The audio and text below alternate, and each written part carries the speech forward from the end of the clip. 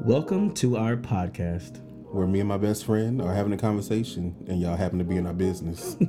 But we're glad you're here. We're putting it all on the table, from everything pop culture, wellness, and everyday life. And we're even spilling a little tea. So stick around because child one. And we back. It's about goddamn time. Listen, everybody, first of all, Send me money. yes. Okay. I'm Musa, and this is Mike. Josh. I'm Josh. I'm mad. Let's go. So, y'all, first of all, we want to say a big thank you to everyone who's been listening to our podcast. Thank you, niggas. Child, thank y'all so much. I want to send a special shout out to Adrian Dobson. I want to shout out my boy Lonnie Reed. I want to shout out Jordan John Louise. I want to shout out my sister. I'm not gonna tell you her name because y'all not gonna be looking her up because I'm protective of her, and I will, yeah. And who you want to shout out?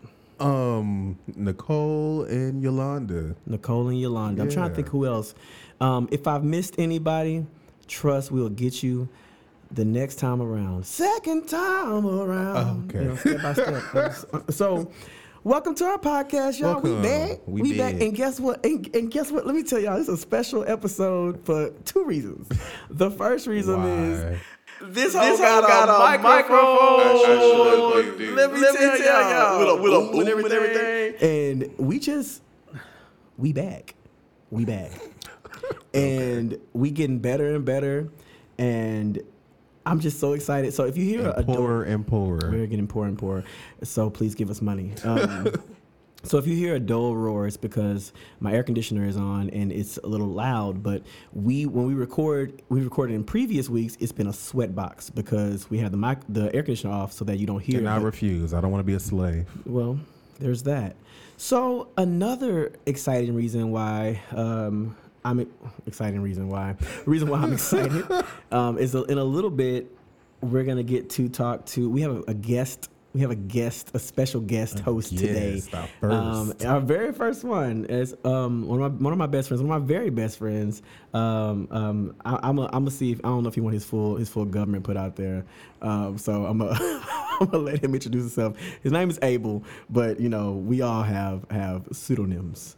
So he might be like, he might want to be your boy Abe, or he might want to be like, well, I ain't gonna tell y'all. I have plenty of names for him. He has plenty of names for himself. Your boy New, or he might be New, or he might be nah, never mind.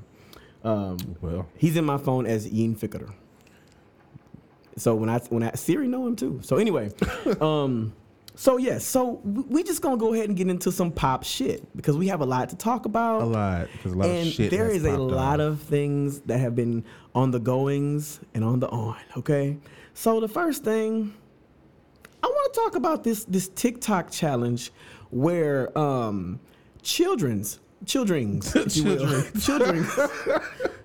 have been slapping their teachers. they've been slapping their teachers. Now, it could have been me because y'all motherfuckers would have died. Listen, there's a lot that I want to say about that, but see, what I think that this TikTok generation, they don't realize that we are, in the words of a very prophetic artist in the Black community, we are about it.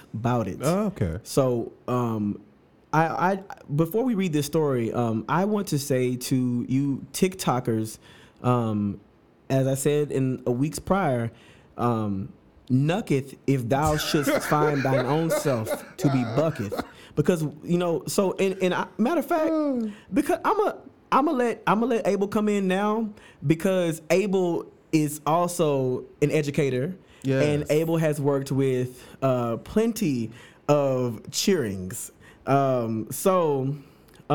Without further ado, That's so ugly. I want to introduce my very best friend, Abel. I'm not going to say his last name because y'all not finna be looking for him in these streets. So, Abel, what's up? Hey, what's going on? That energy. I need all the energy. No, it's late. It's late your time. So this is Abel. Say my name and all that. My lord. You are so okay. So first of all, let me let y'all know one thing. We quote Paris is Burning around this bitch, and if you haven't seen Paris is Burning, you are what's wrong with this country. Get educated. So okay. On Netflix. So yeah. So this is Abel. Abel, you have been an educator for how long have you been a teacher? So I was a teacher basically for almost 8 years. So for 8 years. So you know about this TikTok challenge? Oh yeah, I saw it. Okay. So scenario. If you were you taught in the DMV area, right?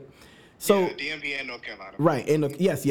Shout out to North Carolina because I don't want to say the schools because I just we just want to keep everything. Just know that this man is a well educated educator. And so what is your reaction, your response to children trying teachers, and how would you respond to to a student trying you like that?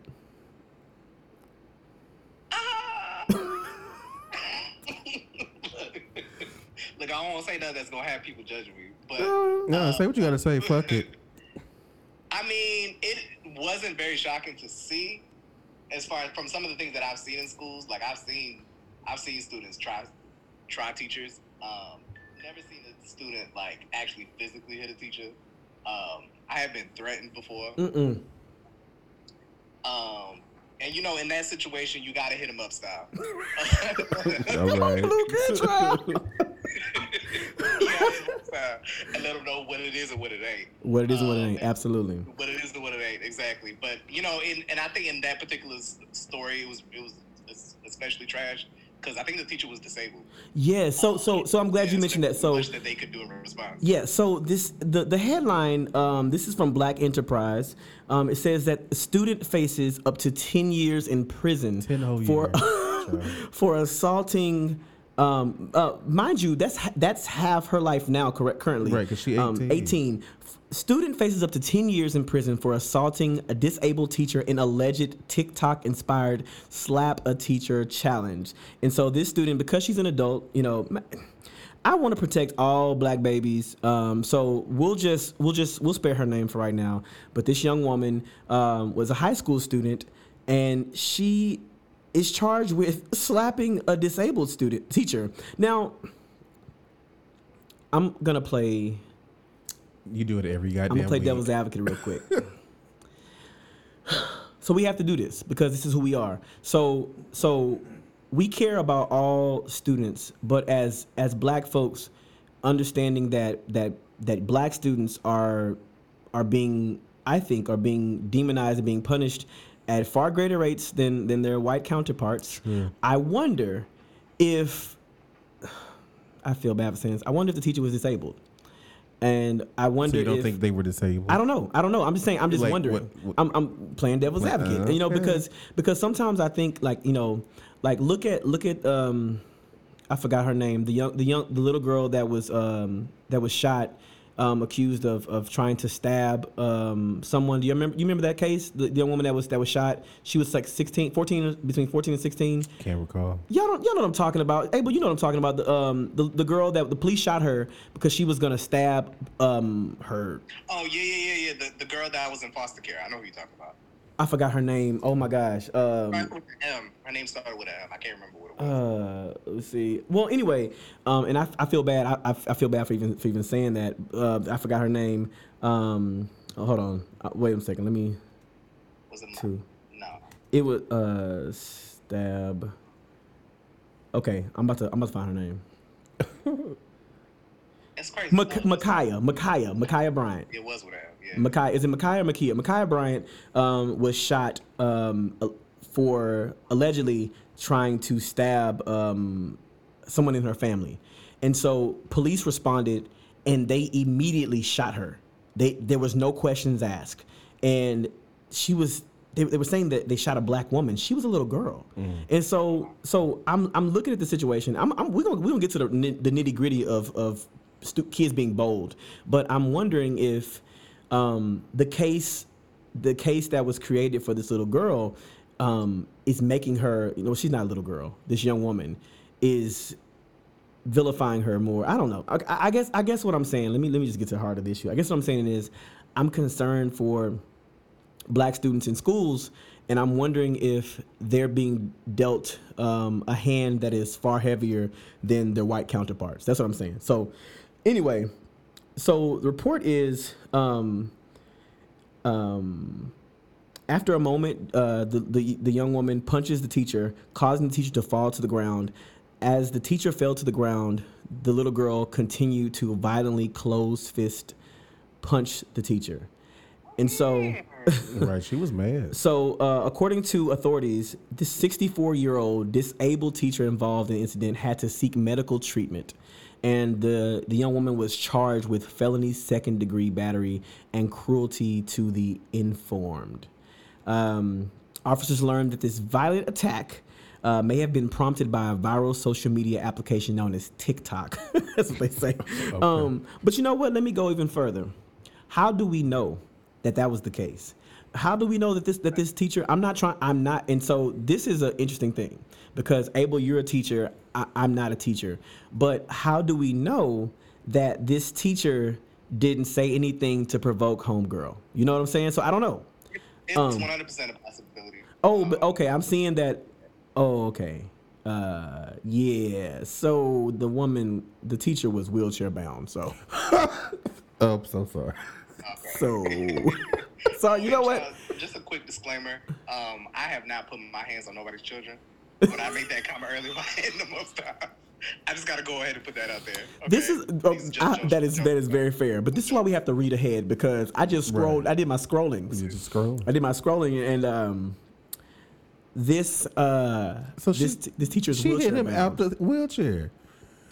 I mean, I'm not laughing at that. It's. Ladies and gentlemen, I just want you to know this podcast is for everyone.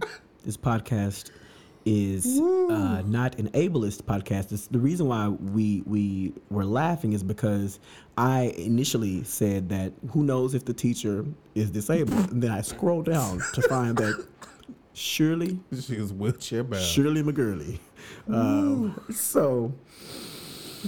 And we're not laughing at the person being in the wheelchair. We're laughing at the fact that I was like, what if she's not even in a wheelchair? They said the teacher was in a wheelchair. So before the challenge, the trend is called devious lick. That's what it's called. So to all my teachers out there, if you hear devious lick, I need you to look at your students with the bitch, you better I not. wish the fuck you would. And so this was a September trend.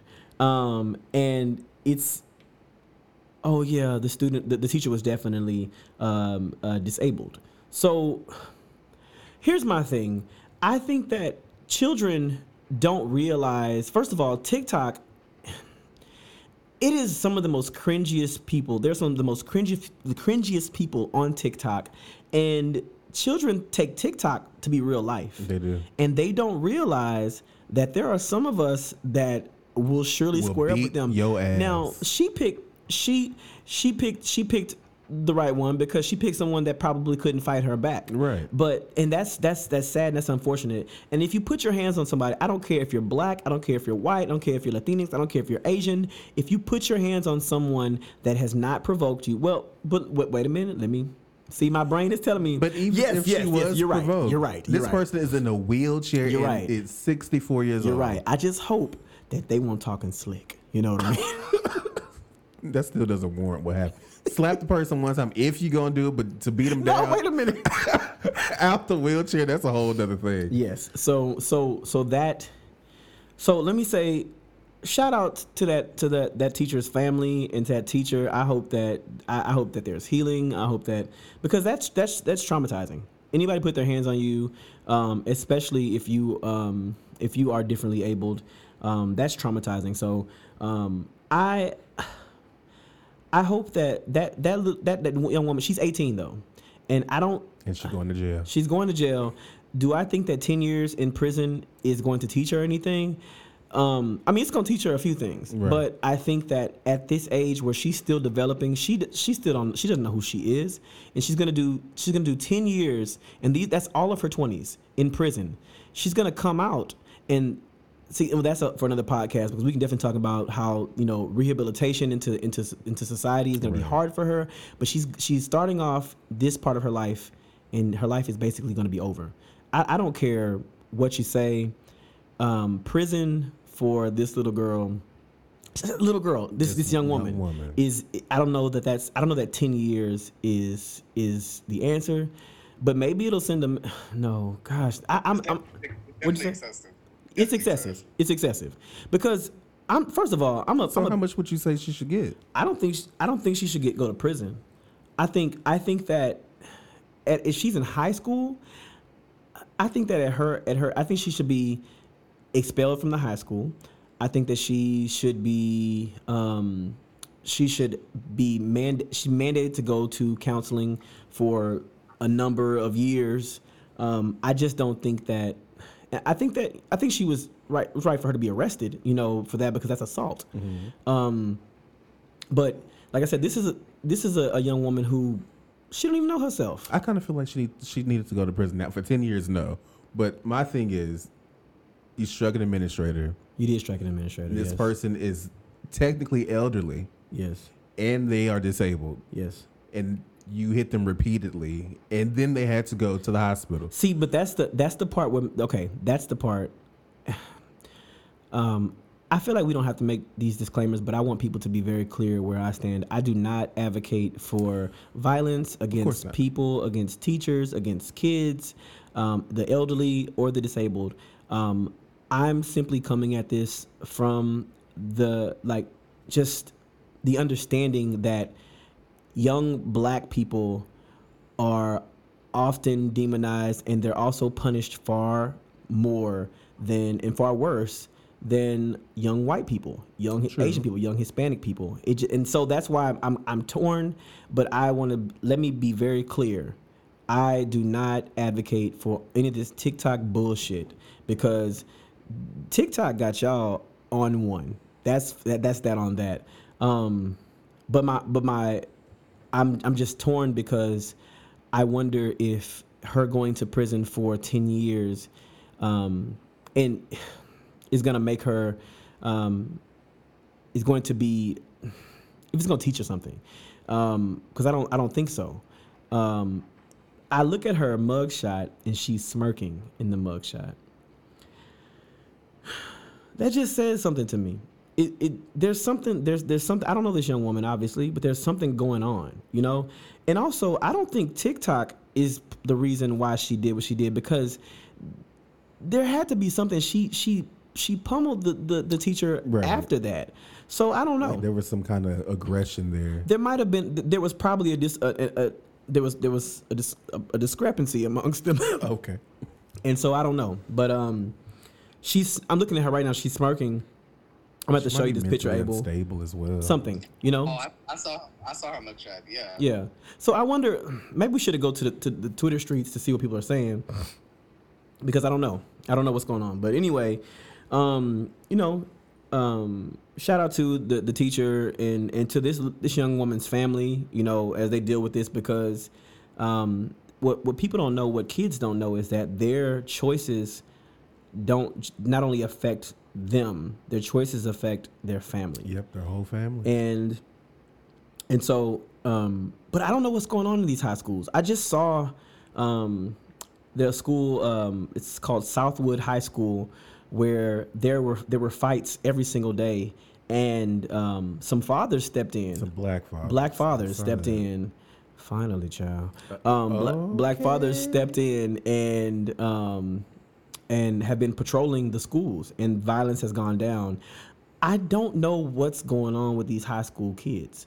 In my high school, there were fights here and there. Some of my close friends were in some fights in high school, but it just never got that bad. Right. Nowadays people are taking to TikTok and to YouTube, and they have their phones out and they're recording, and that gives them joy. That gives them pleasure. And I mean, because they want to be famous. Yeah, they want the views. Yeah, I'm not gonna sit here and lie to you. I love watching a good fight every now and then, but I don't want it to happen in the schools like that.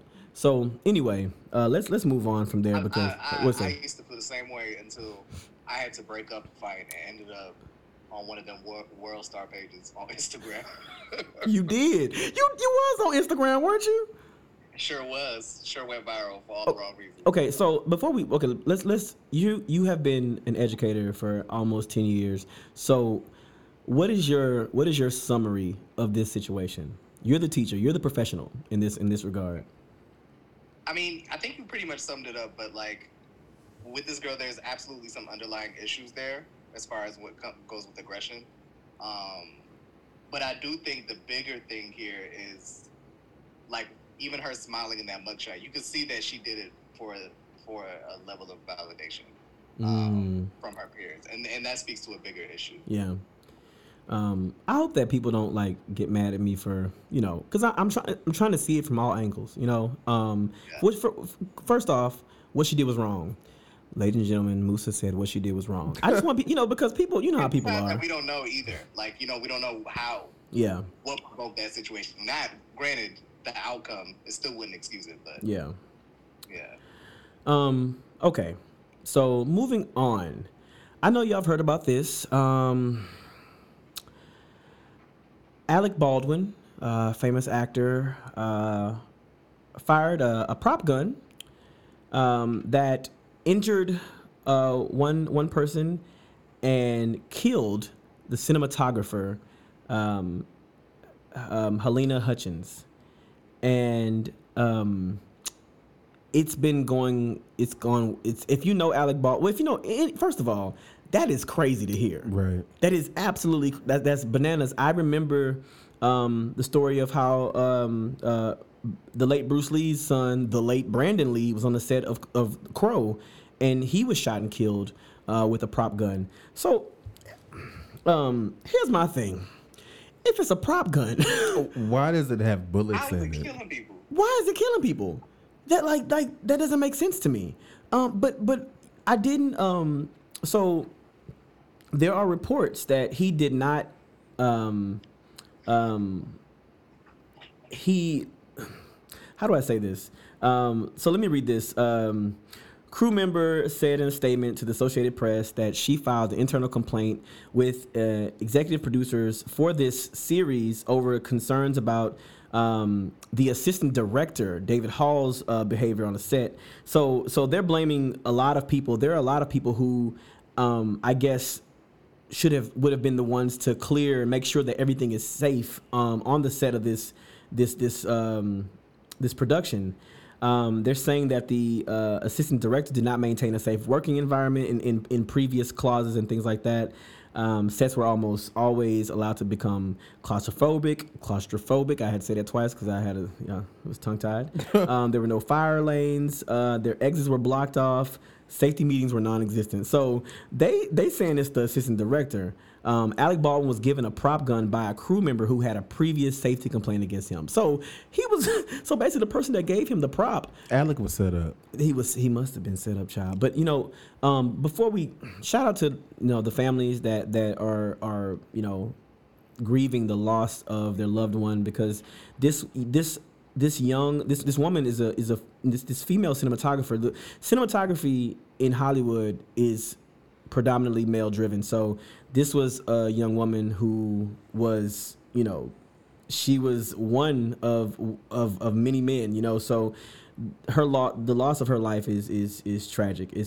Any loss of life is tragic, but this is tragic to be on set, to be at your job, right, not thinking that you about to get shot and die, that's crazy. So they were on the set of a film called Rust. Helena Hutchins was 42 years old.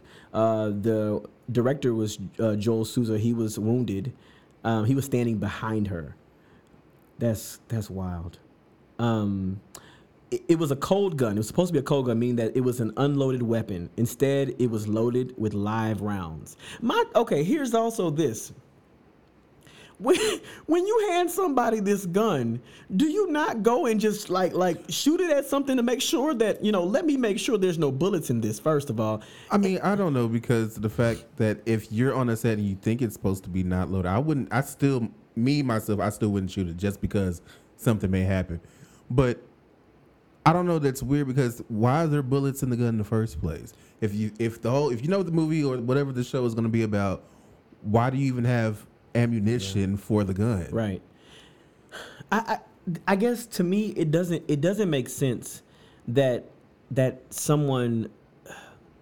Well, also, if I'm not blaming, Alec Baldwin is the one that shot the gun, but I guess the way I am and as nervous of a person as I am, I would definitely look at the gun, open it up, pull the bullets out to look at the bullets. I'm like, are these rounds, like, if it has a pointy tip, that is a live round, my good sir. I don't know much about guns, but you're not finna give me a gun and just have me just shoot it off at somebody. And also, like, the other question I have is, she's the cinematographer. She would not have been. Why would he shoot the gun? Why was at her? it pointed at her in first place? She wasn't on set. I mean, she was on set, but what'd you say? I said all of it is bizarre. It is bizarre.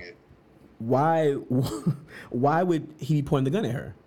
You know what I'm saying? So, and he was probably doing what you said. It was just like, I don't know why he was pointing at her, but like trying to make sure that it had nothing in it, and he was probably playing around and had it pointed at her and shot her and somebody else. Bang. Yeah, you know what? Sally off of Scandal said that dog won't hunt. Okay, she said that. Remember Either Sally? way, somebody was set up. Sally, who was married to Daniel Douglas, who was gay on the way. Okay. It's in Scandal. Y'all probably don't remember that episode, but anyway, like, that dog won't hunt. Meaning, like, that doesn't make sense. That's not clear. That doesn't add up. I don't know why he would point that at this cinematographer. She wasn't in the cast. She's not casted to be in the movie. So meaning that he must have been like, I mean, I don't know. It's too many variables. It's too many possibilities. It's a little fishy. Because maybe it went off on accident. Maybe he didn't mean to fire it. And when things like this happen, your people's characters are called into question. Now, and Alec Baldwin ain't no saint. He's not a saint. His life is shattered. The cinematographer's family's life is shattered. At the loss of her life. This director, everyone else, as a matter of fact, everyone that's on that production is probably messed up. I'm sure they're messed up behind all this. That is very, very. It's sad and shocking news. I mean, it's made headlines everywhere because this is Alec Baldwin. The first movie I ever saw Alec Baldwin was Beetlejuice. He was in there. Many moons ago. So yeah, this is sad. Also, he's in 30 Rock, The Hunt for Red October, just to name a few. Alec Baldwin is not a scrimpy actor. He is one of the greats, of. Doesn't he have anger issues? Yeah. Like, he's had some claims. Okay. Yeah. He said this on Twitter. There are no words to convey my shock and sadness regarding the tragic accident that took the life of Helena Hutchins, a wife, mother, and deeply admired colleague of ours. I'm fully cooperating with the police investigation to address how this tragedy occurred, and I am in touch with her husband, offering my support to him and his family. My heart is broken for her husband, their son, and all who knew Helena.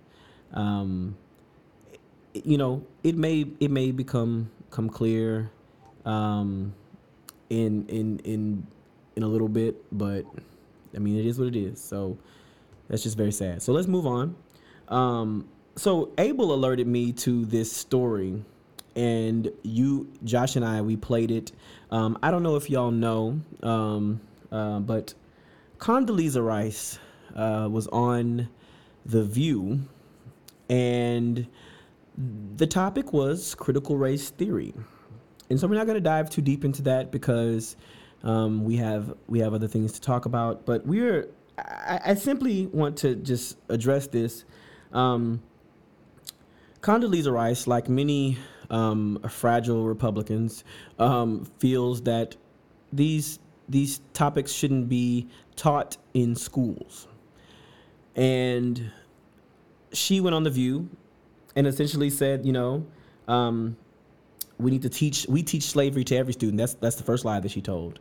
But she said that she wants to talk about these issues, but doesn't want white people to be made to feel bad. She said white kids. White first, kids. And that's important. Yeah. So here's the problem that I have when discussing race and slavery. We have to package it, wrap it up in a beautiful bow so that people are not offended by our words. But the thing is, the topic of slavery or race already sends a red flag, #red flag, because y'all was on that trend, that trash-ass trend. It already sends a red flag, and white people, and y'all, when I say things like that, I'm generalizing. I don't mean all white people, because sometimes you have to say that because people are raggedy. White people immediately become standoffish anytime you mention race, slavery, diversity. These are words that immediately press the mute button. True. Or I'm offended button, or the Karen button, or the kin button, because there is a kin to every Karen. There is. And so you mentioned that, Josh, that I guess critical race theory is taught. It's taught in college. It's a college course. So first of all, it's not taught in K through 12. So with her talking about she doesn't want to be taught to kids because whatever issue she has with the kids, it's not being taught to your kids. It's being taught to grown-ass adults who already have their opinions on it. And so you talking about, PTA meetings, like there is no PTA in college. I mean, I didn't go, but I'm guessing there ain't no PTA in college. What did the parents got to do with them, and what their kids are learning in college? Like, there's plenty of controversial stuff that you're going to learn in college. Why does it have to stop at CRT? Condoleezza said that history is complex. And essentially what she means by saying that is white people needed black people as slaves to fuel the economy.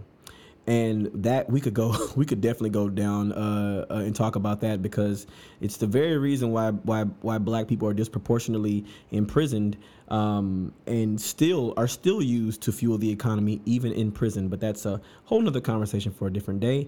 My issue with people like Condoleezza Rice is that she feels like she needs to scratch the backs of white people, and with saying things like, history is complex. But yes, it is complex, but history is history. We can remember the Alamo, we can remember 9/11, but when it comes to chattel slavery, oh no, let's not talk about that. My parents weren't slaves. I didn't own slaves. You're not a slave. And that's the problem.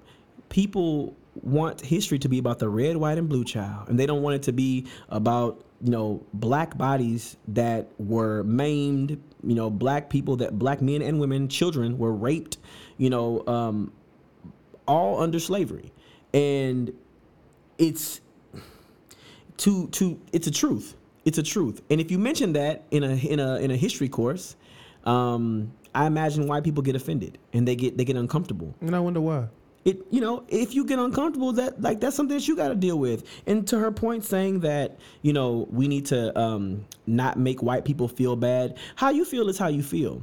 I can't control that. If you feel upset, if you feel ashamed, you need to deal with that on your own. That's something that's deeply rooted in you. That has nothing. Black people always, the onus and the responsibility is on us to calmly usher people into this conversation about slavery. No. It's honest and it's real and it's in your face, and you need to just deal with that. I have lost so many friends, I use that term very loosely, from high school because of the shit that I talk about on social media. I talk about slavery, I talk about racism, I talk about white supremacy, and I've lost a lot of friends and people who have always also said to me, you're what's wrong with this country. Because my words and me standing up for black people, it's what's wrong with this country. Because they want it to be handed to them in a beautiful, beautiful box. It's like, hello, my name is Musa, and I'd love to talk to you about an issue. like if you would sit down, please, for a second. Right. If you please sit down. Hey, I'm gonna pour you some tea. I've got some crumpets here for you, some little biscuits, if you will. I want to talk to you about the R word. It's it's racism. You have to whisper it to them. It's like you have to come down on a sweet chariot and talk to them about this. And so that's how they want it. But you can remember the Alamo. Latinx people are forever demonized, because of Santa Ana and people taking siestas in the Alamo, forever demonized.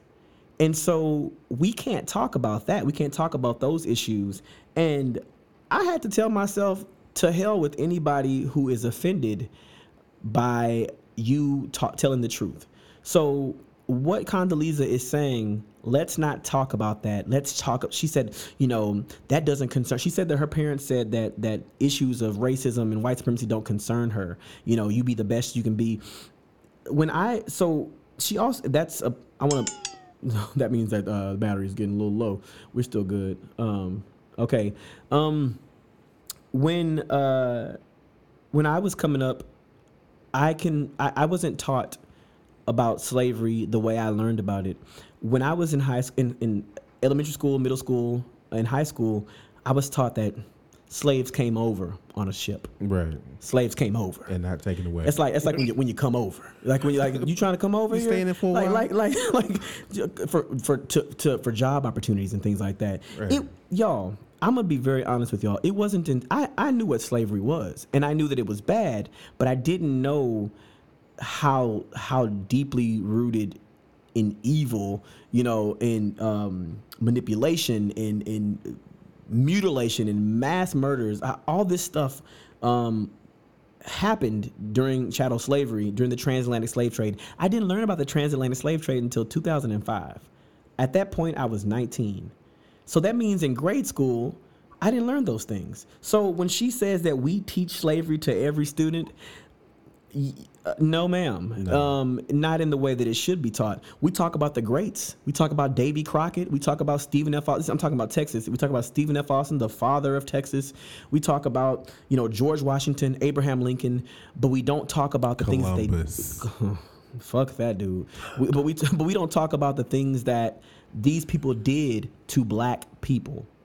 And that's the issue, but we don't want to offend white people, so we don't want to talk about it. I guarantee you, if the option if the option were given to lawmakers to remove any form of slavery or racism from textbooks, they would take that option. And some have already taken that option. In Texas. Fuck the Texas Education Agency. I want to say that really clearly. Well. Because history books are whitewashed, and slavery is washed away, and it's told to be this opportunity for blacks to come and work for a better life. I just want to sit in a history class. I want to sit in a history class and listen to some of the lies. I never had a history teacher in high school, in middle school, in junior high that talked about slavery as something evil. Never did I have. I never had a black history teacher. All my teachers were white. Yeah. I had one black teacher, Miss Stramler. Shout out to Miss Stramler. She was Jamaican. She looks white. She's like a white woman. Only time you would know is when she opened her mouth.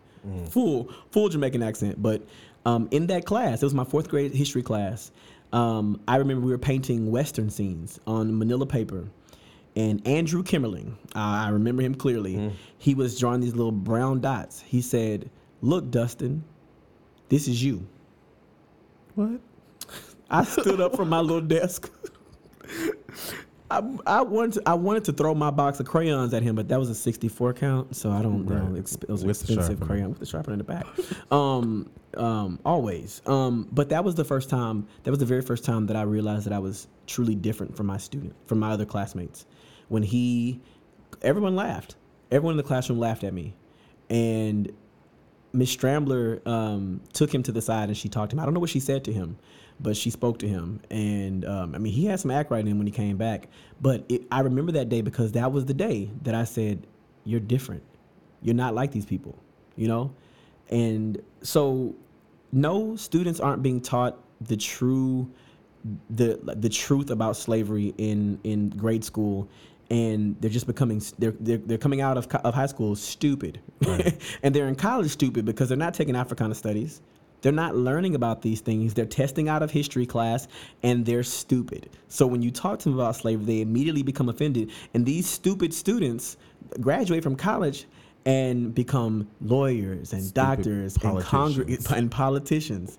And they don't give a shit about black people, and they don't give a shit about slavery, and they don't give a shit about white supremacy, and they don't understand these evils because they weren't taught these things, so they believe they don't exist. Yeah. Then you have those students who know what slavery is, and they still deny it, and they still say that it don't exist because we live in the great state of Texas, we live in the U.S. of A., and everything is peaches, cream, and apple pie.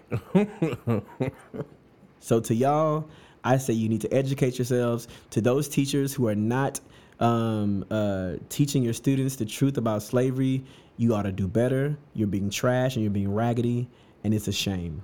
So, moving right along, shall we? Mic drop. I wanted to. I'm not going to sit on this long, but the man who they found the remains of Brian Laundrie. Brian Laundrie was that gentleman who was with Gabby Petito, who mysteriously was missing, and they found her remains, and they found his remains, and there will be no funeral for him. The autopsy that was performed on him found his death to be inconclusive. I think is that the right word? Yeah, inconclusive. So that means they don't know what happened, right? Right. See, child, things gonna be covered up the way they covered up. But I want to touch on this quickly because I don't know much about this case, but I will say that it is astonishing how the nation were fixated on this young woman's her being missing. Yeah. And people of color go missing all the time. All the time. And there's never any, there's no national coverage of that. Mm-mm.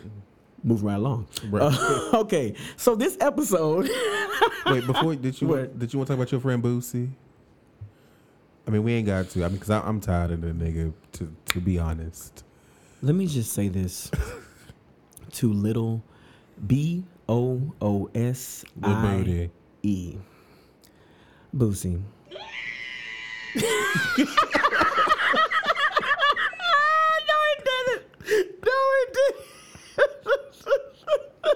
Now, what the fuck was that?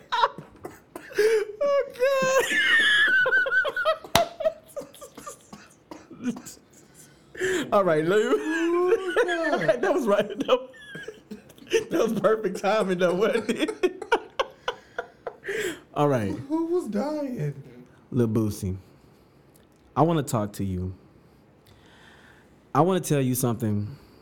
And I want to make it very clear. You're not gonna hear this, but you probably got friends that are gay, and they probably listen to this podcast at some point. So I want to talk to Torrance Ivy Hatch Jr. Oh, wow, that's little Boosie, bitch. You are so concerned with what queer men put up their ass. It begs to question how you know. And why are you so concerned? You always have something to say about gay people. You don't see your own fault, you yellow-eyed buzzard. I'm being very careful because words be coming back to you. You know what I'm saying? Like, words are powerful. And what you don't understand, Boosie, when you can spell correctly, what you don't understand, and I'm being very problematic with this, that everything you put out, it comes back to you. When you threaten people, when you say people should commit suicide, I hope that nobody is putting that on you or your children, but just know that it definitely comes back. In some way, shape, or form. You think that you being a gangster means that people should be scared of you. Nigga, you are 4'3". Okay. You will never be in the same room as Lil Nas X Because Lil Nas X is going to award shows. Lil Nas X is playing sold out shows with people who are not wearing their masks. He's making more money than Lil you. Nas X is making more money than you. Lil Nas X's net worth is more than the fans that you have on this entire planet. And I mean that. You are garbage. All I wanted was a few hits that you gave me. I remember doing the chicken head to a few of your songs. But other than that, you're not a great lyricist. At all. You don't put out quality music. You put out music that people want to fight to. I'm not gonna sit here and say I haven't had sweat dripping down my back to one of your songs as I chicken headed all on the dance floor. Wow. So to you, I just want to say, fuck you, bruh. You have so much to say about gay people, girl. And they ain't worried about you. Lil Nas X trolls this man, trolls him, and me and Abel had this conversation. Sometimes I wish he didn't troll him, but I kind of like it because it's giving straight black men a taste of their own medicine. Right. Because listen, to all my cishet black men who are not problematic and who work every day to better yourselves, shout out to you. Reach out to a homeboy. Let your homeboys know that they're being trash and they're being problematic and they're being homophobic, and let them know it don't take all that. You can live your life. You can just mind your goddamn business. Your goddamn business. And the reason why Lil Nas X is on that ass, pause, no pause, is on that ass because Lil Boosie came for him first. Lil Boosie, man, you really aren't who you think you are. Yeah, sure, you might have killed a man and got away with it, but who are you without a gun? And without Instagram. Shit. I reported Boosie's tweet yesterday. I have been on Twitter since Twitter first started. I have never reported a tweet before in my life. But when I tell you right now that reporting Lil Boosie's tweet gave me unspeakable joy. Joy in my soul. Gave me joy unspeakable. Woo. I just want all of you homophobic men to know that gay folks have been around, gonna be around, and they here. We here. Forever. So, this is, I simply say kiss my ass, Lil Boosie, and that's all. Well, that. Wait, I just have one question. When did he find the time to do this? Because ain't he in jail right now? No, Lil Boosie ain't in jail, but time. He just went to jail. When? He did something. No, he went in and got right out. Oh well, shit. Oh. Yeah. It was that fight at that concert. Oh, yeah. When you said when he found the time, I was like, he ain't got nothing but time. He ain't doing nothing This is true. but eating Fruit Loops with Hennessy and not washing his drawers or his ass. That, and I can say because washing your ass is gay. Child. Apparently. I need Lil Nas X to up the ante on that ass though. Yeah, he do. Like a Mariah Carey, "Why You So Obsessed With Me" type video. Yeah. With a boot looking like, I need that. That is, I like that. He also needs to thank him at an award show. I'm like, I want to thank my boo, my number one fan. My number one fan. I hope so. And then silencing Boosie is like, he's like, oh, they trying to keep me down, trying to keep the man down, trying to keep me nigga down. They trying to delete all that man's social media. Like, delete everything. I don't care. Delete all that shit. People think that freedom of speech means that you won't be checked. And I need some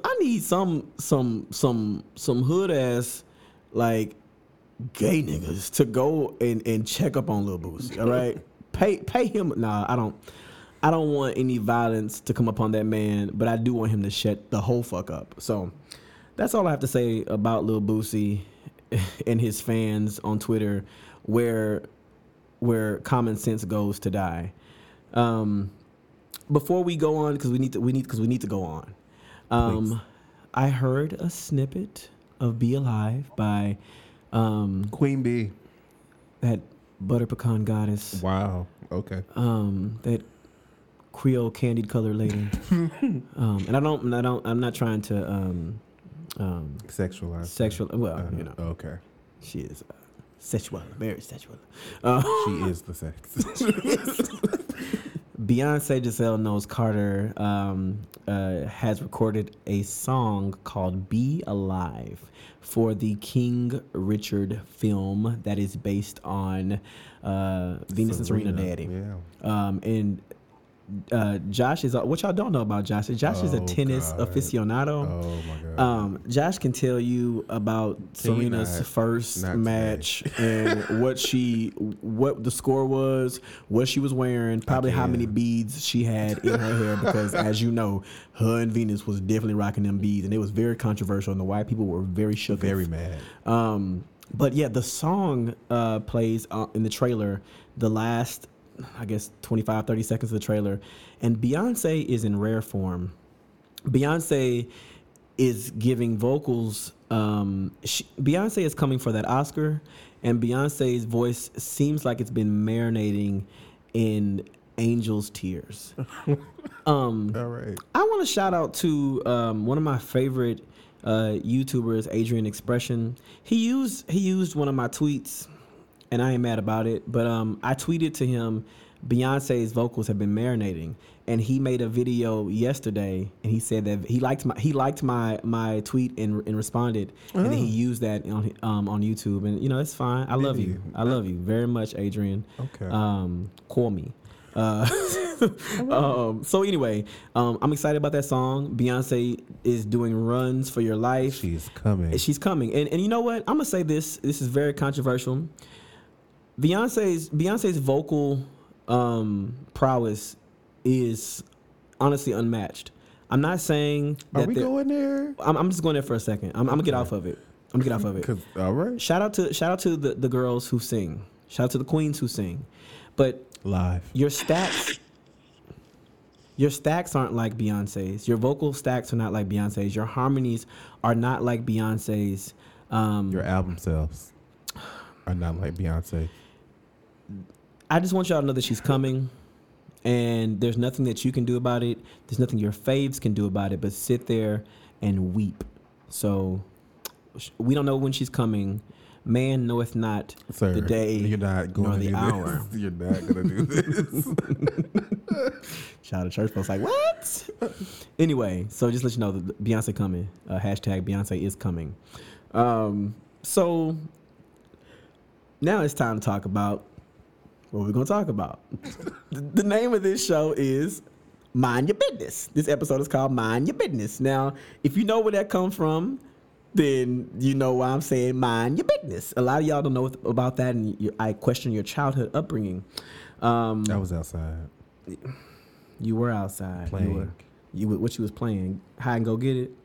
I mean, that and a little basketball. I heard about you. So anyway, this episode is called Mind Your Business, and it's about individuals who are starting small businesses. I myself have a small business, and some of the ins and outs, some of the ups and the downs, child, of owning a small business. And one of the reasons why Abel is here today is because, Abel, you own a business. Woo! Correct? Yes.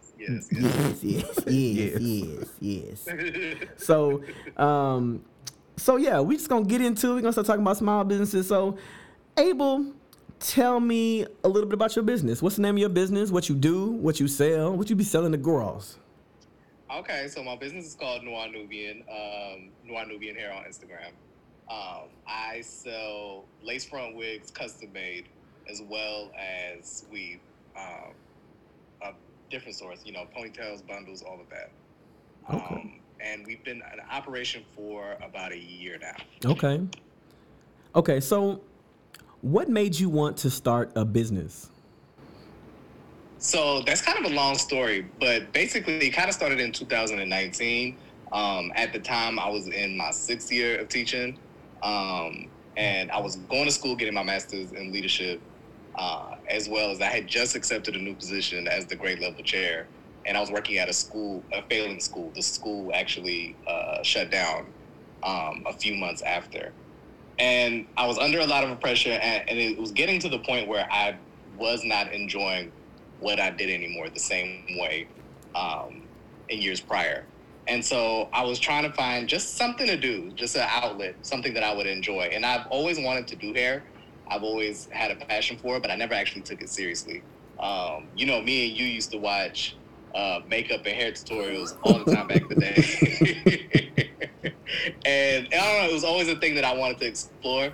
And so I just said, let me try this. And so I started, taking classes here and there, practicing on my homegirls and my family and things like that. And it was during the pandemic that I was like, let me actually try to do this. And so with the help of you and a few other people, I went ahead and had a photo shoot, made a few wigs, had a photo shoot, and I just started promoting on social media. And I had, from family and friends, I had a lot of support. Definitely, it was a rocky road, but, that's how we got to where we are right now. Okay. Yeah, and shout out to Noir Nubian. Y'all please go follow Noir Nubian Hair on all social media platforms so you can get your bundles for the holidays, girl. So what has been the hardest part about starting a business? The hardest part is it's on me. Mm-hmm. And just accountability. Mm-hmm. Accountability is the biggest thing. There's not someone that's going to say, hey, you got to do this, you got to do that. Like, it's holding myself accountable has been the hardest part. Okay. I feel that. So holding yourself accountable. Okay. So what has been the most rewarding part about starting Noir Nubian? The most rewarding part, not having to answer to nobody, definitely. Mm-hmm. That's real. But also just being able to create something, that makes people feel good about themselves, has been the most rewarding part for me. And also, like, watching something grow from the very beginning. Okay. All right. So what have you learned so far?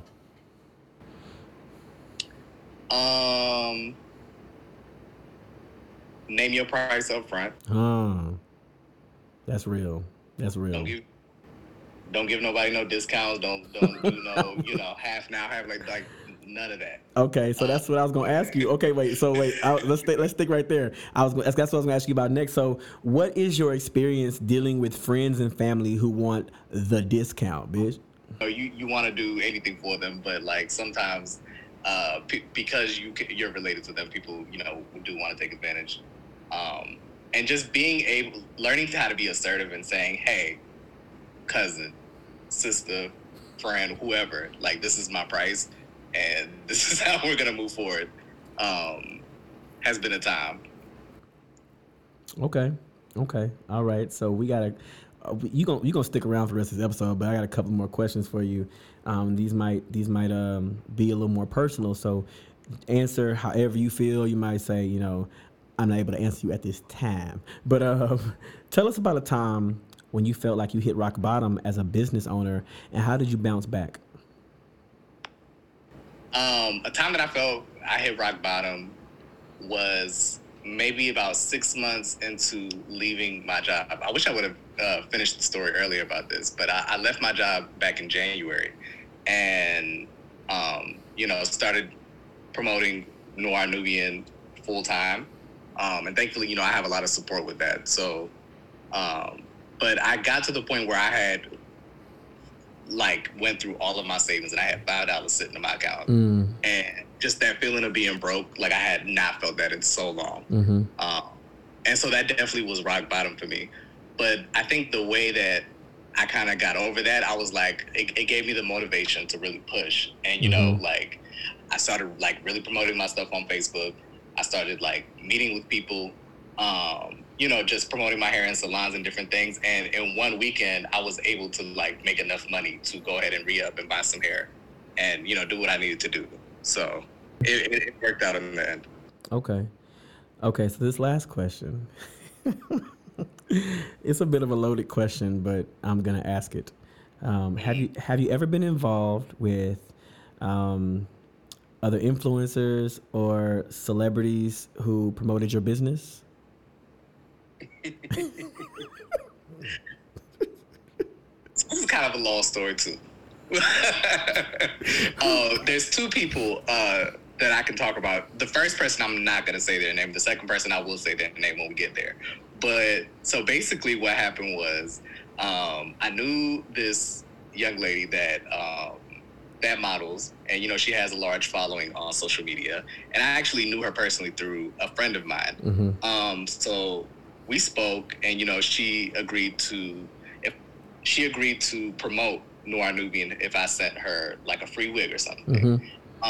Which I had no issues doing so, especially because I knew her personally. So like I made the wig for her, sent it off, and of course this is during the pandemic. So when things weren't, when certain deadlines weren't being met, like I would check in and be like, hey, hey girl, what's going on?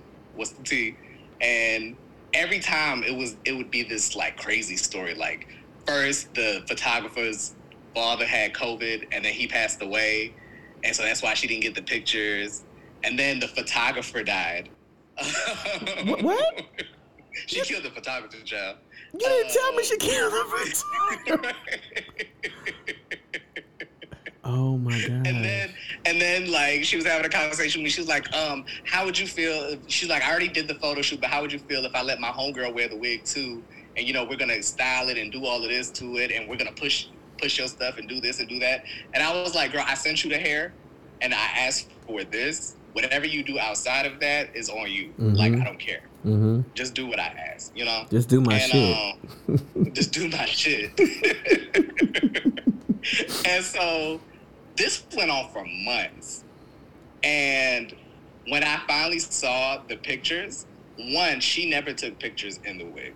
And two, we agreed on me sending her the hair for free because of, she did have a large following on Instagram, and it was for her to post it on there. So when she posted the pictures of someone else wearing the wig. And my work was like unrecognizable at that point. Like they clearly had not gone to a professional to get this hair dyed, and it just looked a mess. And the person that was wearing it, when I went to their page, I'm and nothing against the young lady because I have no idea who she is, but she didn't necessarily have a large following. So like nothing that I wanted, that I was seeking from that situation, panned out. So that was the first lesson learned for me. And then there was another influencer that most of y'all know and love. She does advertising on her YouTube channel. So I reached out to her management team as far as, seeking advertising. And, they gave me how much the fee would be and like the instructions on how to do so. So this part was the first lesson for me. Now it was my fault. I did not send the hair when I said I was going to send it, And there was some things going on or whatever, but like I made sure, had everything done. I wanted everything to be perfect. We sent off a great package. It was a custom colored wig, 30 inches, all that. And she, spoke to the management team. They received the package, but there was never any follow-up for a while. When I reached out about it a few times, I didn't really get a response, but prior to, they were responding pretty quickly. And so like I had to go back into my teacher bag for when I needed to get responses from people. And, I had to hit Ms. Mamas with the please advise. Please advise. Please advise. Please advise, Ms. Mamas. And at that point, Ms. Mamas went ahead and responded to me personally, not even her management team. Basically saying like, hey, as you know, like I'm traveling and I'm doing this. So if you want me to send, your money back, I got you, or you can wait, and I'll go ahead and do this. Please advise. Please advise. So she hit you back with the please advise. I'm like, okay, I was a little saucy with you, so you being a little saucy back, it's cool. So I opted for her to, just finish what she was doing and then get to it when she did. So I watched maybe about 3 or 4 different videos that were made after that point, and past the time that it was said that the wig would be advertised, and nothing happened. So finally I was just like, Ms. Mama, just go ahead and send me my money back.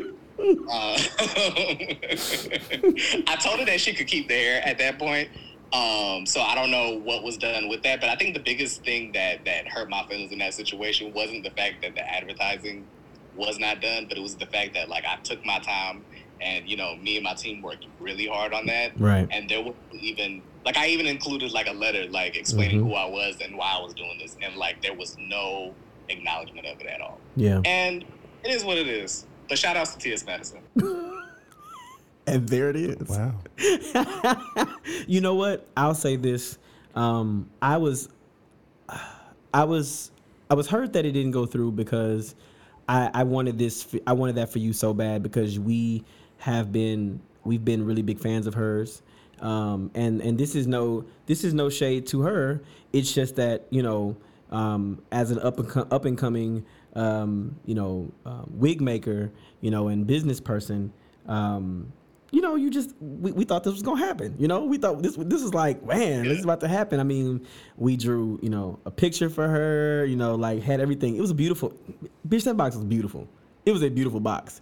And so seeing every Maddie in the Morning thing come by and you not being featured, it was like, well, damn. And I don't want no smoke with them because you know how the queens be. Like they come for blood, and that's not what we on over here. We just saying what it is, and it is what it is. Yeah. So shout out to her, and whatnot. But you're working. So exactly. Sure. I was gonna ask you. So bouncing back, you're working, you're still going, and you're not letting that stuff hold you down. So, what is a piece of advice you would give to someone who is starting a new business or trying to get into the hair industry? A few things. Definitely learn your craft, and don't feel discouraged because it's gonna take time. And also don't feel discouraged by the no's or that by feeling that. You're not being supported enough. Like those things will come, and you really just need to stick the course and really understand the craft, really understand the business side of it. Because even more so than the hair side is learning the business side, and I'm still in that space. Okay, that's real. That's real. I appreciate you so much, and I'm so amazed at how far you've come in such a short period of time, and it's only up from here, bitch. You know what I'm saying? Like we're just gonna keep rising and keep doing your thing. So yeah, I really mean that. Like it's good things are coming. All right, y'all. So before we end, I asked a few people, Josh. Hello. I asked a few people to tell us about a time when someone asked them to work for free for far less than they're worth. And but I want to hear from you real quickly. So tell me about a time when you wanted to support a black business and things maybe went awry. I mean, I don't have a specific time. I mean, because in Austin, well, maybe I just don't know. There's not a whole lot of them because I try to do it local, support. But me and you go to that perfume lady, the Black Butterfly in Austin, Texas. Butterfly. And, she's a hard lady to get in touch with. Like, I be wanting to get, like, Earls and stuff. Yes, Earls and incense and soaps and stuff like that. But then, at one point she was open, I think, like 5 days a week, and then it went down to like 3 days a week. But then she was only open from 2 to 2:30, and then 4 to 7. And I was like, girl, when are you really open? What is it about, Lord? Like, I'm trying to support your business, but you ain't open like when you need to be open to get some business. And at this point, I quit trying to go over there because I think. Now she's only open 1 day a week, and I don't have time, ma'am. Like, I'm trying to support you and your business. Clearly, you don't need my support if you... You quit her, Josh. I mean, I might just have to find somebody else to get my Earls from. You done quit the lady, Josh. Because, there is a demand for what I want, but she ain't trying to supply. So clearly she don't need my coin, so I shall find somewhere else. Not I shall. I shall find somewhere else. So bougie. Okay, so tell me the importance you think of Promoting. Whoa. Promoting, which is promoting and supporting. Okay. Promoting. Tell me the importance of promoting, promoting black businesses, or not just black, well, specifically black businesses. We're gonna stay there. It's important to promote. Yes.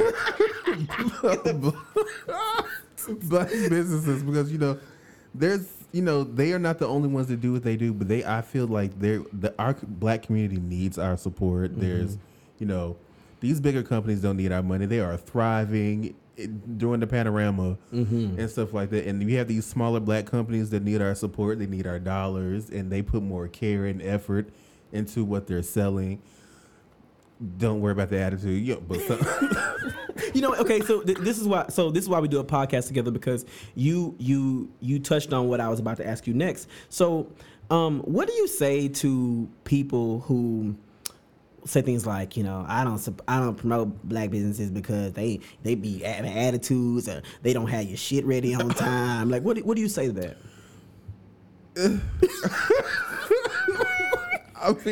Tell the truth and shame the devil. I mean, because I have not really had that experience, but I know people who have had those experiences. Sure enough. And, it is kind of hard to want to support black people when they are not up to par, to what you want them to be. And so, I mean, I would say, if one black business is not giving you the kind of experience that you want, then find another black business. Right. Don't let that be, a reason to go back to big corporate America. Well, you better talk to us today. I like that. Just find another black business to support, even if that it has to be online and your items need to be shipped and dipped. But just don't let one bad experience deter you from supporting black businesses as a whole. Let me tell you something right now, bitch. The growth. Girl, let me tell you, no, Miss Mamas, it is the growth in you, girl. Because listen, I feel like the Josh maybe about 3 to 5 years ago would have been like, bitch, you know what? Go to Walmart's. Get everything you need. Look, I'm trying to make it in. Do not support Quisha's hand soaps.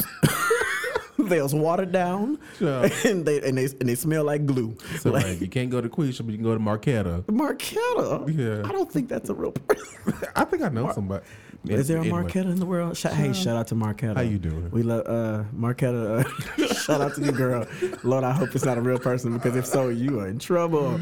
But you said something really good. If you go to a black business and it's a shitty situation, that doesn't mean cut out all black businesses. Right. So I was a part of a Houston black owned businesses group on Facebook. I quickly got out of that because for a number of reasons. First of all, shout out to all the entrepreneurs around there who are selling things like chocolate covered strawberries, all kinds of stuff, baskets and different flavored pickles and things. There are pickle baskets now. People are putting everything in baskets. Okay, shout out to them. But what I noticed is that when in this Facebook group, whenever there was a woman that was throwing a party, and she wanted this party event planner to set up, you know how I'm supposed to be doing the balloon things. I hate it. I don't want to talk about them. But basically there was a discrepancy in the schedule. And instead of going to that woman to woman, going to her, she posted it in the group. She said, "Don't nobody do business with Sharia Waters." Don't nobody do business with her name ain't Sharia Waters. I'm just name. Don't nobody do business with Sharia Waters. She is they love her. She is unprofessional. And she ain't got a couth with her. And she was supposed to be at my event, and she wasn't there. And the gag was the woman scheduled the event on the wrong date. And she thought she had scheduled it for this date. And so Sharia was giving her the receipt. She's like, "No, you scheduled it for this date, not this date." And she was shamed. And so but the thing is, once you put it out there, the damage is done. Right. People begin to believe, "Ooh, Sharia do bad business. Sharia's not. She's not couth. She hasn't a couth to give. She's uncouth." And so that's what the problem. So it's like when you have an experience, go to that person, because people aren't. I would say most of the time, people aren't exposing these businesses so that you're aware. They're exposing these businesses because their feelings are hurt and they want to be heard. You know what I'm saying? They want to hurt your business. They want to hurt your business because their feelings are hurt. So shout out to Sharia and her balloons. You know what? Shout out to all y'all who love those balloon collages, those clusters. I think it's just a whole lot of stuff. It's just a whole lot, you know. And I mean, shout out to those of you who are talented enough to do that and who are using your lung capacity to blow up balloons, great and small. It just seems like a lot. But so yeah, so that on that. For anybody, whether no matter what your ethnicity is, if you are starting a small business, if you have a small business, shout out to you. And please know that, you know, if you can fake your way to the top, keep striving, man. So and if you need somebody to do some advertising, hit us up for a small fee. Y'all, listen, let me tell you something about Josh. This is the reason why we do a podcast, because Josh is trying to keep us in business. So like Josh this says, is a small black business. We are a small black business. If you would like for your company to thrive, please give us money. We will shout we will shout you out. And from the rooftops. From the rooftops. I'm gonna give a quick shout out real quickly, talk about small businesses. So I'm wearing a fluorite pendant that was made by Levi the Great. Levi is the CEO of Heal, Love, Inspire in Houston, Texas. Please go to his Instagram. He makes really great wrapped pieces. It's at Levi the Great, LEVITHEE, like Megan Thee Stallion. Okay. Great, GREAT, at Levi the Great, or also at Heal, Love, Inspire. You can also check his pieces out at healloveinspire.com. So shout out to Levi the Great for this beautiful piece I'm wearing around my neck. It's beautiful. So I asked a few people to tell me about their experiences. A time when someone asked them to work for free or for far less than their worth, and we would shout them out. So some people are anonymous. Some people wish to be anonymous. And I'm going to try to get through this because this episode is already going long, and folks got to go to work in Ameriton. So I'm calling out. You're not calling out. Okay. So this young woman is a person that I'm very close to.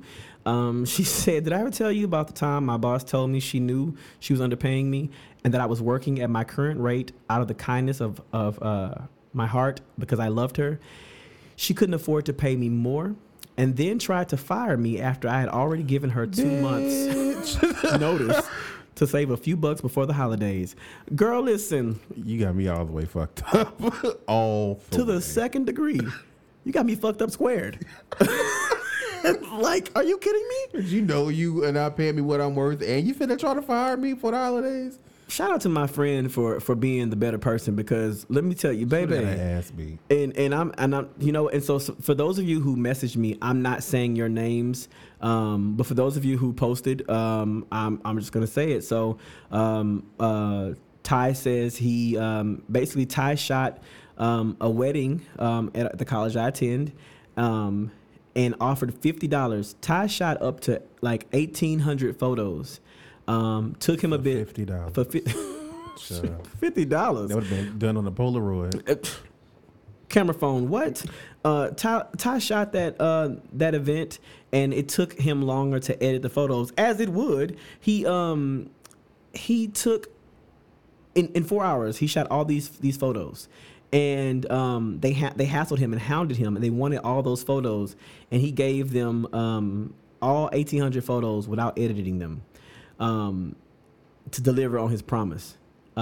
He shot 20 to 40 edited. He gave them 20 to 40 edited photos, but they got mad at him and was throwing his name in the mud, and he gave them 1,800 photos. Let me tell you something. As a photographer, I have done that once. I have done that. First of all, 1,800 photos is overshooting. And I have a problem with overshooting sometimes, but 1,800, that's a lot. I try to be very careful with saying things, but you know what? I feel like as we express ourselves, we don't need to be careful about stuff. I mean, we should be careful. We should care for other people, but we need to be real about our experiences. So I did shoot did a birthday shoot with a young woman, and took some great photos. There were some photos that needed to be edited heavily. Just because, for instance, maybe there was a wrinkle in the dress or something like that. And so what I did was, as per our agreement, I tend to overshoot, but I gave her 50, which is a lot still, 50 of the best. It was hard to get 50 of the best because there weren't. I gave her 50 of the best photos. She loved them. She absolutely loved them. And then she said, I was wondering, could I see more? And what I should have said was, yeah, but that's going to cost you, because these were the best photos. These were the best. There were no other photos that were the best. She's like, well, and she's a well-respected individual, and I love her so much because she's done a lot for me. She wanted to see the unedited photos.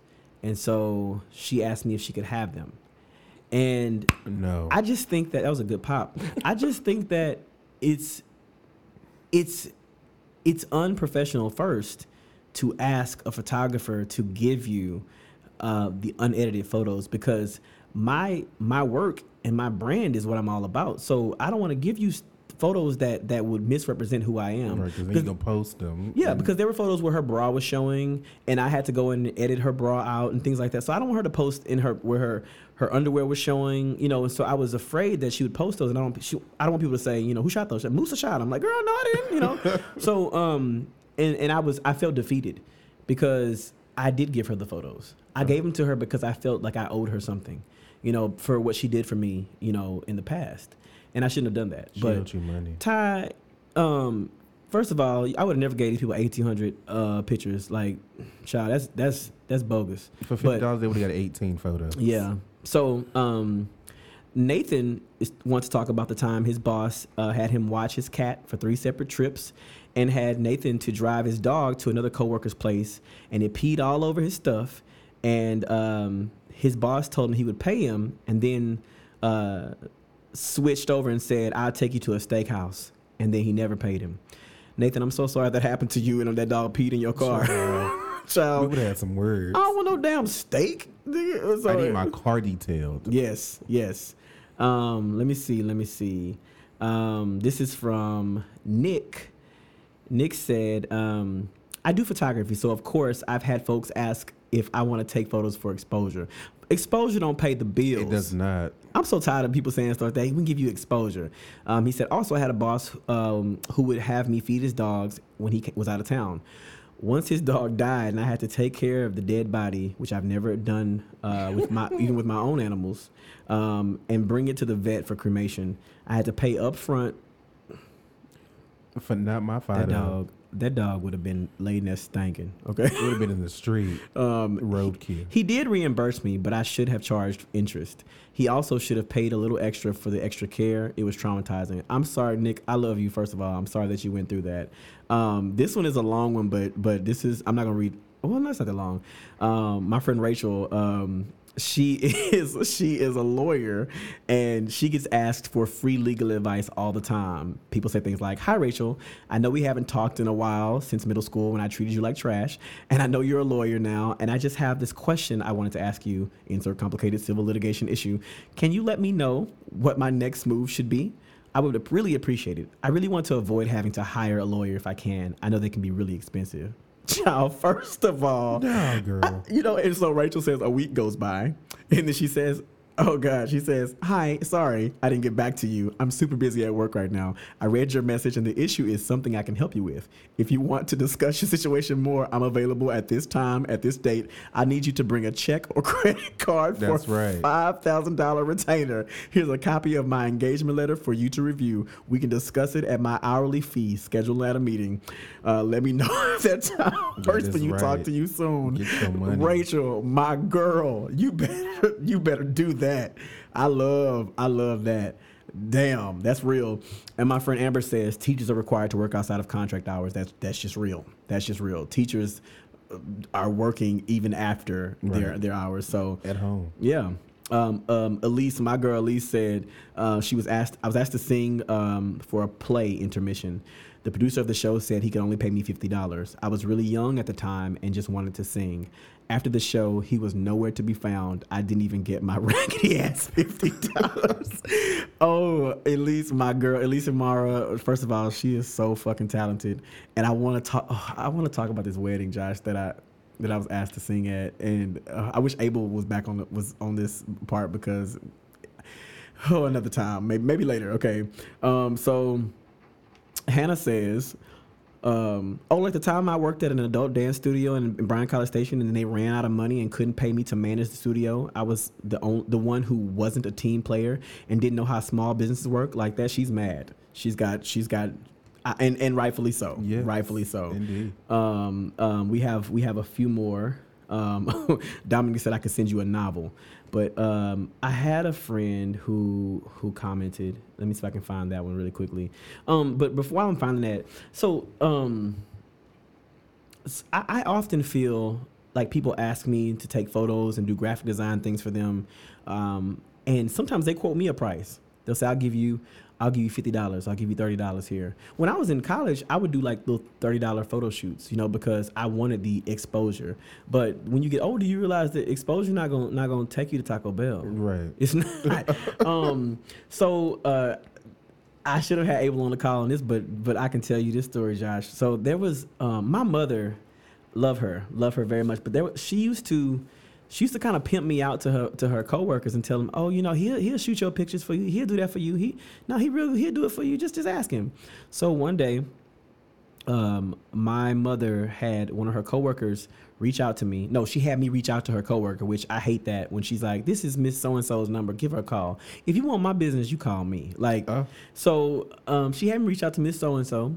And Miss So-and-so, she said, hey, baby, my son is graduating from Clark Atlanta University. Ain't that good? I was like, that's great. And she said, we trying to do a scrapbook for him.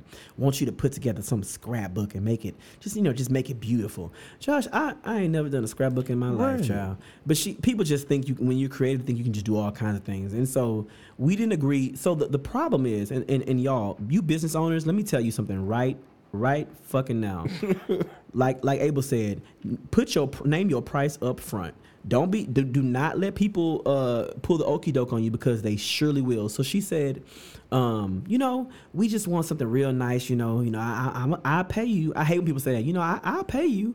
I'm like, you goddamn right, you're gonna pay me. I hate when people say stuff like that to me. I'll pay you, girl. Get the fuck out of here. So anyway, she said she'd pay me.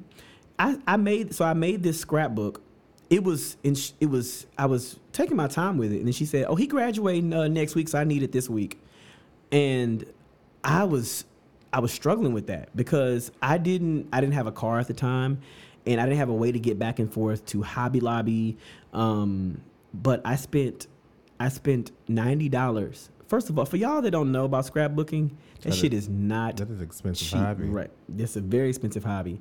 It's not cheap. So I pulled out of my own pocket and made this beautiful scrapbook with all these memories. She sent me low resolution pictures and stuff, and then she was rushing me, so I had to go to FedEx and overnight it from Austin to Atlanta.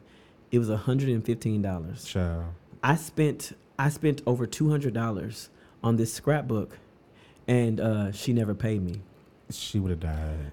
So let's hold it there. hold it right there, bro. So I went to my mom and I complained about it. I said that's messed up, and she was like, "But Dustin, she has cancer." Oh.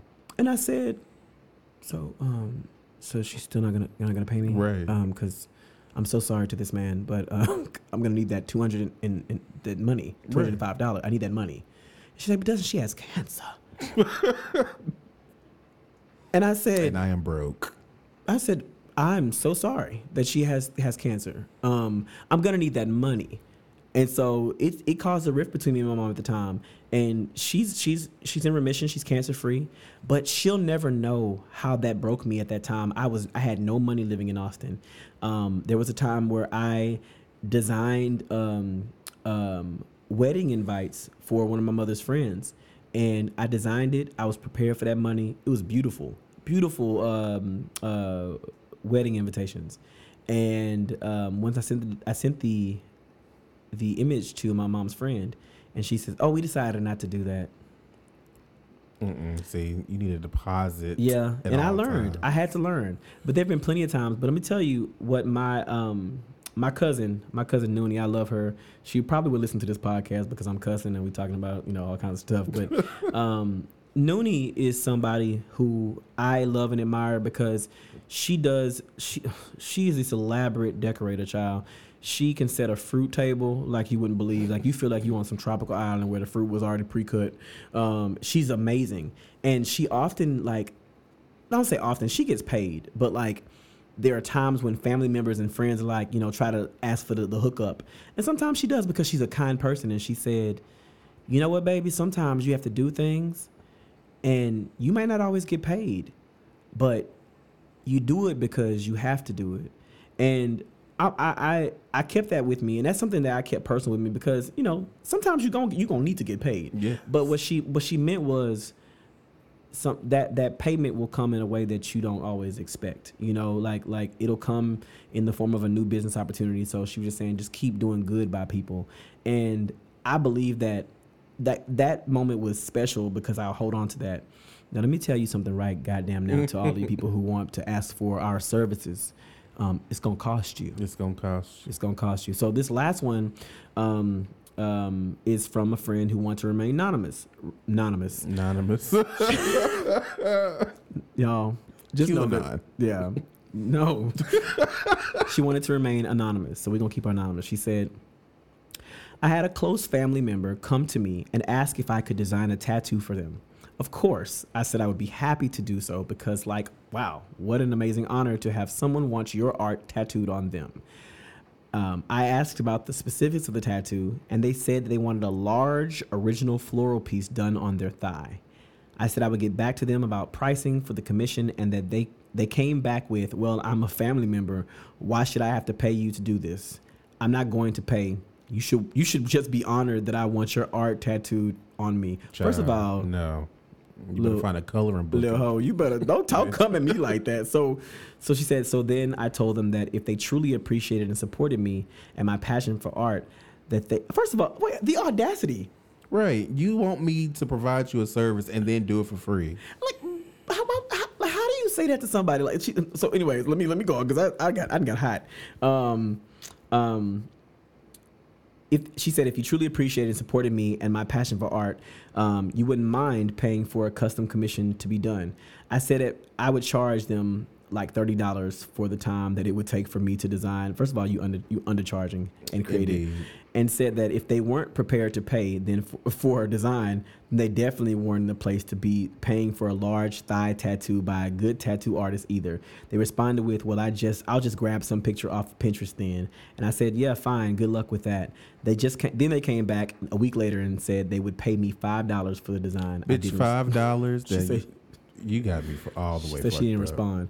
Let me tell you something. There's a lot in that really just pissed me off, and there's a lot in that just it cut me pretty deep. So first of all, the audacity of her to say, hey, you should just be glad. Like, people really think you want my service and I need to be glad? And then the fact that the friend, the cousin, whoever came back and said, I'll pay you $5. $5. See, that's get a Happy Meal. I would say meet me outside because I'm gonna fight you in the face. We're gonna have to have good old fashioned fight. Right. Like that has happened. So that has happened to me a few times where people would say, I just, do it for your family, do it for your cousins, do it for your friends. But they don't realize the work that it takes. I'm not gonna. I had a situation. Something happened to me here recently, and I'm not gonna talk too much on it. But I will say this: creatives don't just whip up things. We don't just whip up stuff. Like, even this podcast, we try to put a lot of thought into the things we do. And so when people say things like "whip this up for me" or "it shouldn't take long," or they quote you a price, charge what you're worth. Charge what you're worth, get the money up front, set the expectations up front, put the contract up front, all that stuff so that you don't get caught. I've been caught in so many situations where people have not paid me for my services, and for photos that I've taken, for logos that I've designed.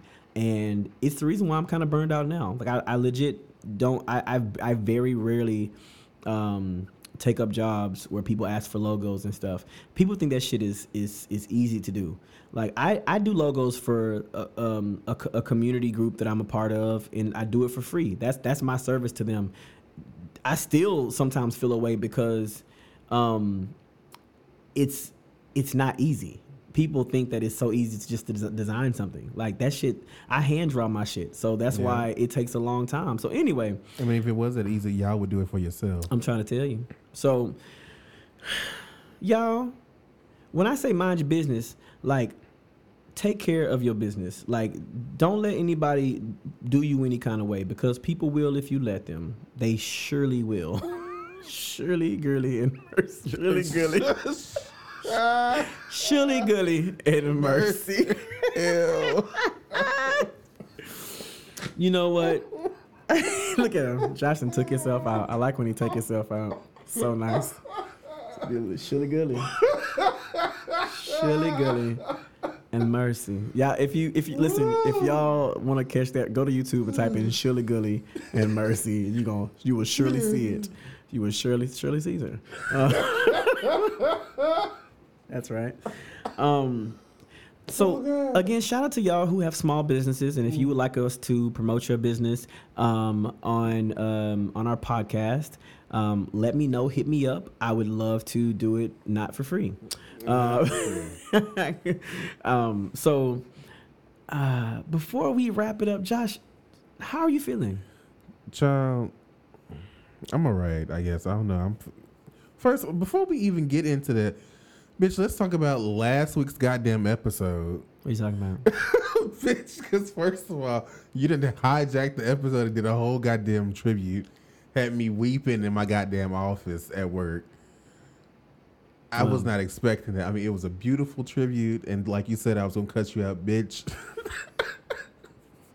Don't do that no more. Listen, Josh, we have been to the high highs and the low lows. Low. And you know what? I don't tell you how much I appreciate you. And I do appreciate you. Like you have just been, I don't know, you've been consistent. You know?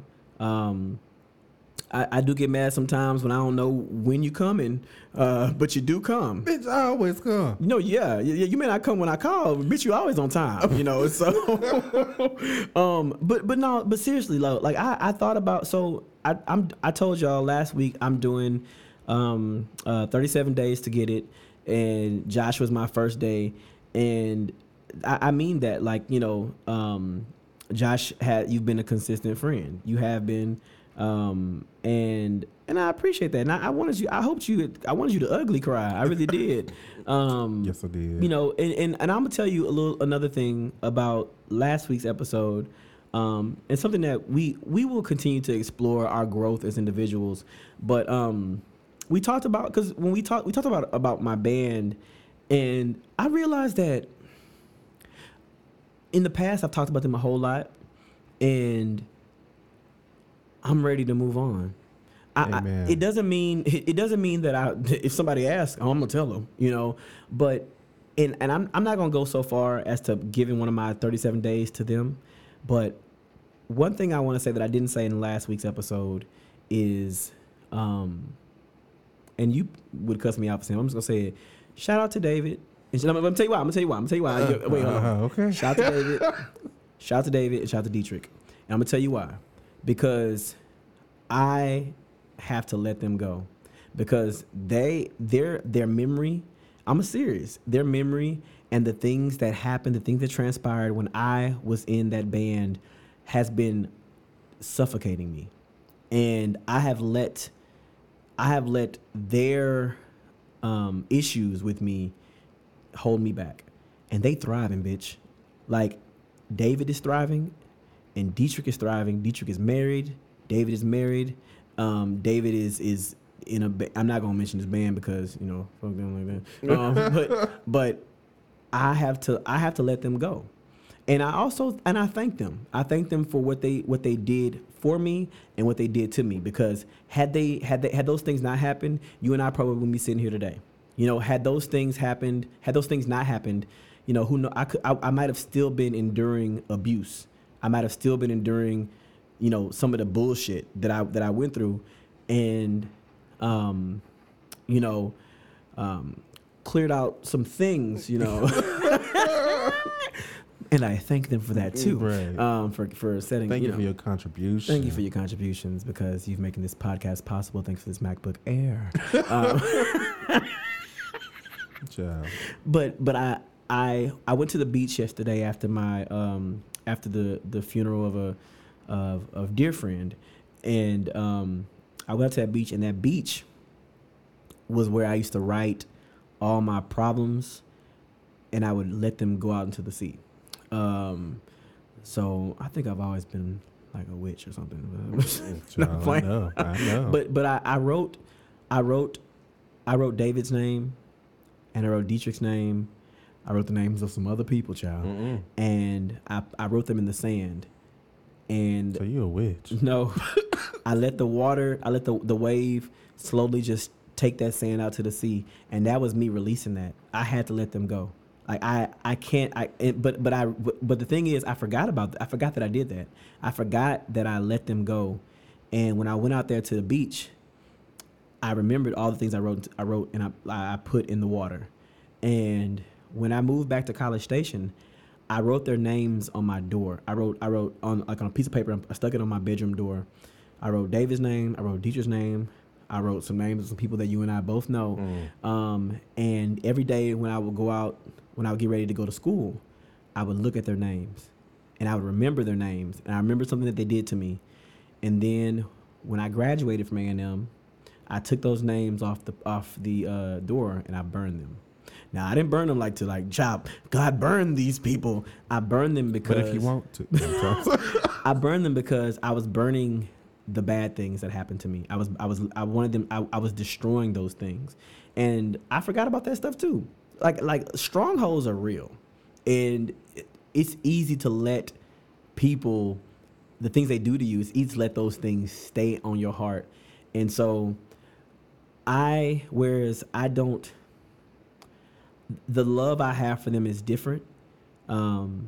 I can remember me and David driving down Plantation Drive, child. Yes, in Lake Jackson, Texas, has a street called Plantation, bitch. I'm not surprised. Not surprised at all.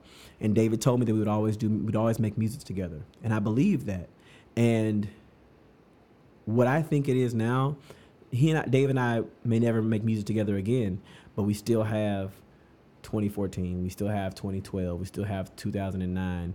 I'll cherish those memories of making music, because even though my relationship with him does not exist, that art still exists. Even though I'm not getting paid for it, that art still exists. And the same with Dietrich. Even though Dietrich and I do not have a relationship, I would not call him my friend. I am tougher because of him. And I'm not saying to suffer abuse, because don't suffer that shit. Like get out of those relationships. But looking back, I don't take the same shit I used to anymore. I don't deal with the same shit that I used to deal with. And that's what you taught me. You say, bitch, you the Beyonce in the group. You don't need to be letting these niggas treat you any kind of way. Indeed. But I forgot that though. You see, it's easy to forget things. So you have to remind yourself daily that you that bitch, or you that dude, you have to remind yourself. And so when I went to the beach, I was reminded that, bitch, you left this stuff a long time ago. You wrote David's name in the sand a long time ago. You wrote Dietrich's name in the sand a long time ago. You wrote, there's a lot of people's names wrote in the sand. I released that stuff a long time ago. And so, yeah, so, shout out to them. Child, I might have to write somebody's name in the sand. Listen, it's powerful because it's a reminder, you know what I'm saying? I wrote this off a long time ago. I'm not dealing with this anymore. I went to an event where there was a live band playing, and they thought they was the shit, you know what I'm saying? And I was remember like, we used to do this, I used to do this, and it was like, it's the same thing I feel about my hair. You know, I see people with long hair, I be like, I used to have long hair. Bitch, it's coming back. It's coming back. But anyway, do you have anything else? No, I think that's it.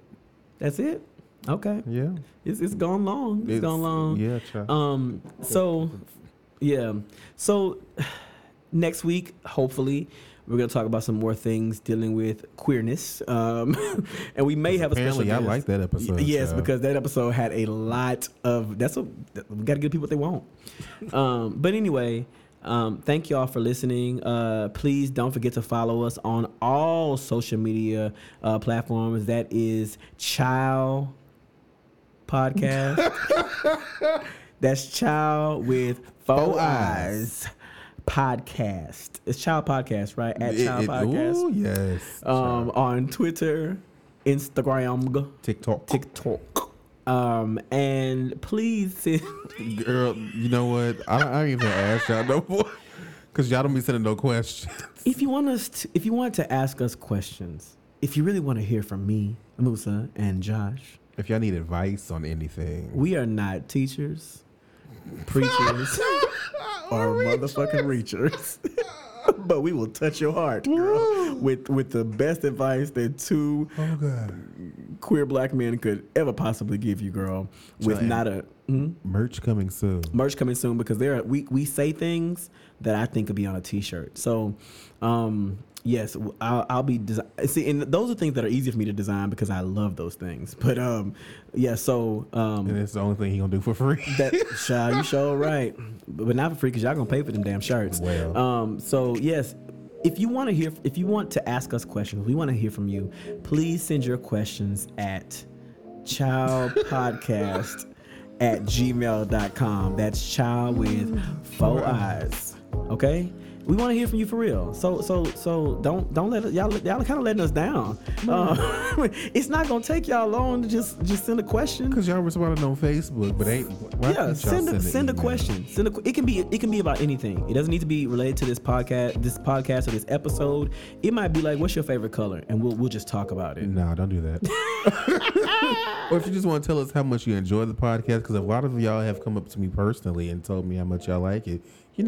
Well, show that support in the email so we can read it on the show. Yes. And Josh, really quickly before we go, I want to say I am loving that microphone, Miss Mamas. Oh, God. Because what you are giving us is what needed to be given. All right? Right, because the microphone you gave me previously was not giving anything. Well, we could talk about why you weren't given the volume that needed to be given. All right? Anyway.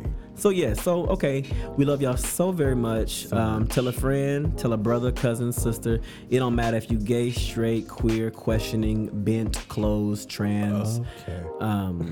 In the closet, out of the closet, in the box, or out of the box. We love your listening. What is that? Loving your listening. We love you. I'll let you have that. All right. We love y'all. We are bye. Bye.